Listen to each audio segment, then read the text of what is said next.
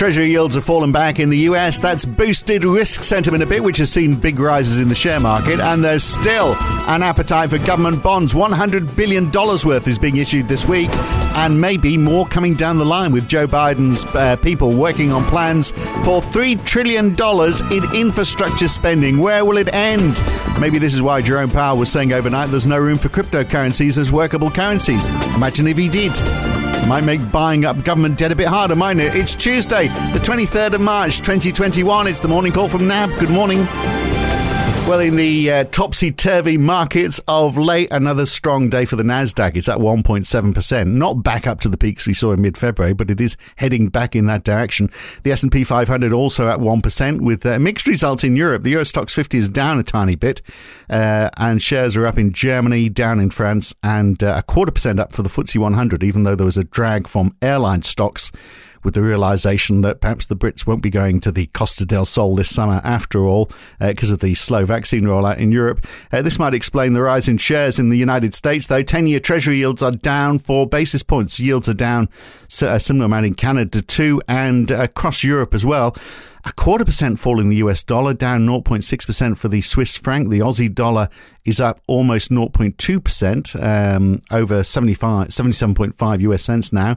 The euro is up 0.3%. Oil has been down, then up again today. It lost 1.8% earlier, but it's got all of that back and another 0.2% to boot on top of that. Much bigger gains for gas, and copper is up 0.75% too this morning. And Tapas Strickland is Director Economics for Markets at NAB in Sydney. He's here today. Well, last week we were looking at 10-year Treasury yields hitting 1.75%. Today, below 1.69%. And still, obviously, pretty much what's driving the share market, isn't it? Good morning, Phil. Yes, that small decline in US 10-year yields did help support risk sentiment there. So US 10-year yields down by around 4 basis points, currently trading around that 1.68% level. You'd have to say, though, overall, the move is more of a consolidation, just given that US 10-year yields are still tracking around that 1.7% level. And in terms of the broad thematics at play, in terms of the influence in terms of both equity markets and in terms of bond markets, really came down to 3 drivers overnight. And the first one was a US infrastructure package possibly being a bit larger than some people in the market had been thinking. $3 trillion. Yeah, that's right. We'll come back to that. And then the other two were some notion that or just reinforcement that the US Fed is unlikely to taper its asset purchase program anytime soon. The Fed's Barkin was out on Sunday night and also early Monday, just reiterating that there is still a large shortfall in terms of employment, and that further progress will have to be made in terms of that. And we do hear from Powell later on tonight, so we can get a little bit more information in terms of that. And then the third driver, really, and you kind of pointed towards this in terms of the airline stocks, is that rise in virus cases in Europe, really casting a bit of a growth dispersion, and you're actually starting to hear some reports of virus cases ticking a little bit higher in some of the reopening states in the US as well. So a little bit of, you would have to say, caution in terms of the vaccine rollout, but we do have quite aggressive vaccine rollouts. They are progressing quite nicely. Yeah, well, particularly in the UK. I mean, astonishing numbers happening there. But so all this appetite for government bonds doesn't seem to be going away, does it? You know, even we're seeing many more of them. And look, if that another 3 trillion, which is the figure from Joe Biden's economic advisors, which is he's going to start with infrastructure. That 3 trillion doesn't include the tax cuts that are going to be continued for lower income earners. I mean, it's not all going to be bond issuances. And so this is a surprise. I'm surprised we didn't see this reflected on equity markets. I think Joe Biden's going to talk more about this on Thursday. But how are they going to pay for it? Well, they are going to raise more debt, but also there's talk about raising corporate tax as well. No reaction to that on the share market.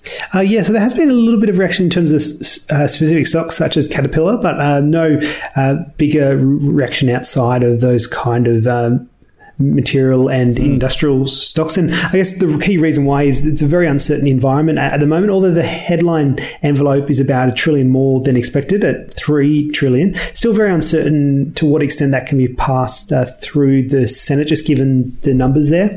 And Republicans, a number of them are on record saying they will not support an increase in taxes. So in terms of how you fund a $3 trillion infrastructure package, that bit is still to be worked out. Also, just worth noting, there is a little bit more discussion on the filibuster and reforming that filibuster. So I think that is just something that's operating in the background and something worth noting. The filibuster is one of those mechanisms that does help Senate Republicans to stymie reform. And so if there's any movement on that, then you could see a wider reaction to this. Yeah. Well, maybe that's it. Maybe everyone's thinking that this will filibuster away because it's such a large number. They could be talking about it forever, couldn't it? I guess the test is going to be as well is, we've got quite a lot of new bond issuance this week, haven't we? We had some today, which had a slight decrease, I think, in the bid to cover ratio, but still pretty good. So there's an appetite still there, isn't it? But, $100 billion in bonds are going to be issued this week. Yes, and a lot of the headlines are saying bonds are looking a little bit more in terms of value now, just given where yields have gone. Yeah. All right. Now, vaccine news then, because this is still the big story, isn't it? The AstraZeneca vaccine. The FDA still haven't approved it in the United States, but there was a big US trial that showed 79% efficacy, slightly more for the over 65s. And it's 100% effective in stopping hospitalizations. So maybe this is going to be the thing that gets Europe pushing ahead, which is good in that, if it gets the solution pushed through in Europe. Not so good if it means they stop exporting the vaccines to other parts of the world, of course. But hopefully this will overcome, because the big problem it's not just supply in Europe. It's also the fact that there was a YouGov survey today, for example, which showed that in France, the net score of those people who think the AstraZeneca vaccine is safe versus those who think it's unsafe comes in at -40 compared to a positive 40 in the UK. So maybe this trial from the US will change some of those attitudes in Europe. Although I wouldn't count on it necessarily.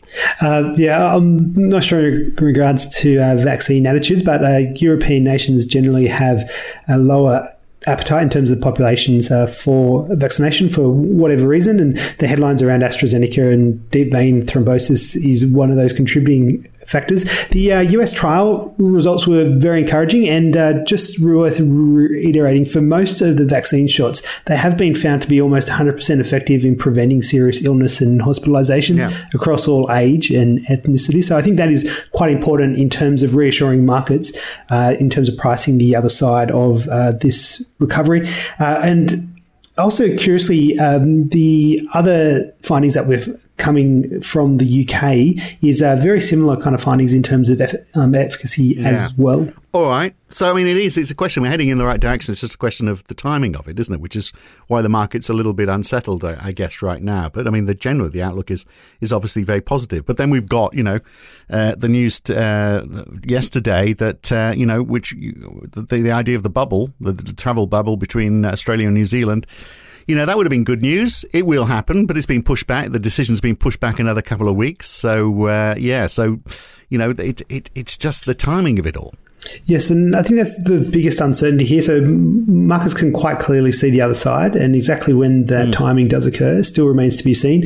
As we've been discussing on the morning call, the three countries that are really leading in terms of vaccine rollout are the US, the UK, and Israel. And the latest stats in terms of the US suggest they're getting near the point where they could have a greater comprehensive reopening of their economy. Around 70% of the over 65 years population now has had at least one vaccine dose, and 42.5% of the over 65 population are now fully vaccinated. So I think that point in time where the economy does have a whole-scale reopening is coming forward, especially in the US and to some extent in the UK as well. Yeah. And that should continue to see risk markets pricing that other side of the recovery. Well, let's hope so. Now, more weak housing data out of the United States, though. Existing home sales for February down 6.6% on January. Perhaps could it be looking back, there was the fear that interest rates might rise. Perhaps that was part of it. Yeah, so a lot of people are attributing the weakness in those existing home sales. So they're down 6%. Consensus was down 3%. So fell a little bit more sharply than what most people were expecting there.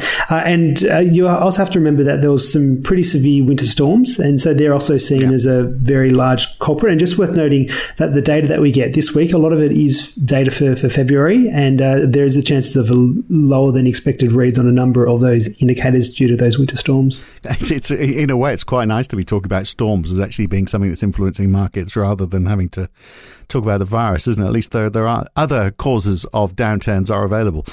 We get the new home sales, of course, tonight from the US, and also you mentioned it, Jerome Powell and Janet Yellen talking. They're in front of the House Financial Services Committee tonight, and Jerome Powell was talking at the BIS summit overnight. It doesn't seem to have created many headlines or market moves, but it was an innovation summit, wasn't it? So he was mainly talking about digital currency. And he basically said, well, we don't need to rush it, which sounds like the sort of thing that a central banker would say. Yeah, that's right. And a central banker who wants to preserve their fiat right in terms of currency printing as well.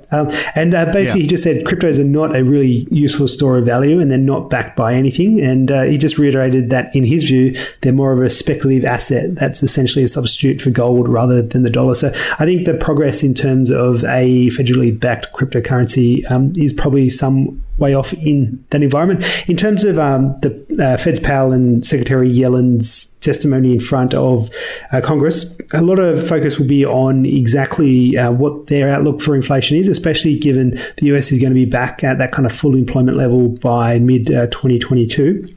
And also any hints on whether the Fed is becoming less comfortable with its view on keeping rates on hold throughout 2023. And I mentioned it in terms of when we were just talking about the Fed's Bargain, there's a lot of conversation about what is a critical point that would see the Fed taper its asset purchase program. And the Fed's Bargain said, I don't think we're right there right now in terms of substantial forward progress being made, and that he's not even willing to have a discussion on substantial forward progress until substantial forward progress has been made. So there's a lot of uncertainty around exactly what the benchmark is to see that asset purchase program. How many times are they going to use that line? We're not even going to discuss when we're going to start discussing. We've been hearing that for years, haven't we? Talking about central banks, Andy Haldane and Andrew Bailey from the Bank of England, they are talking.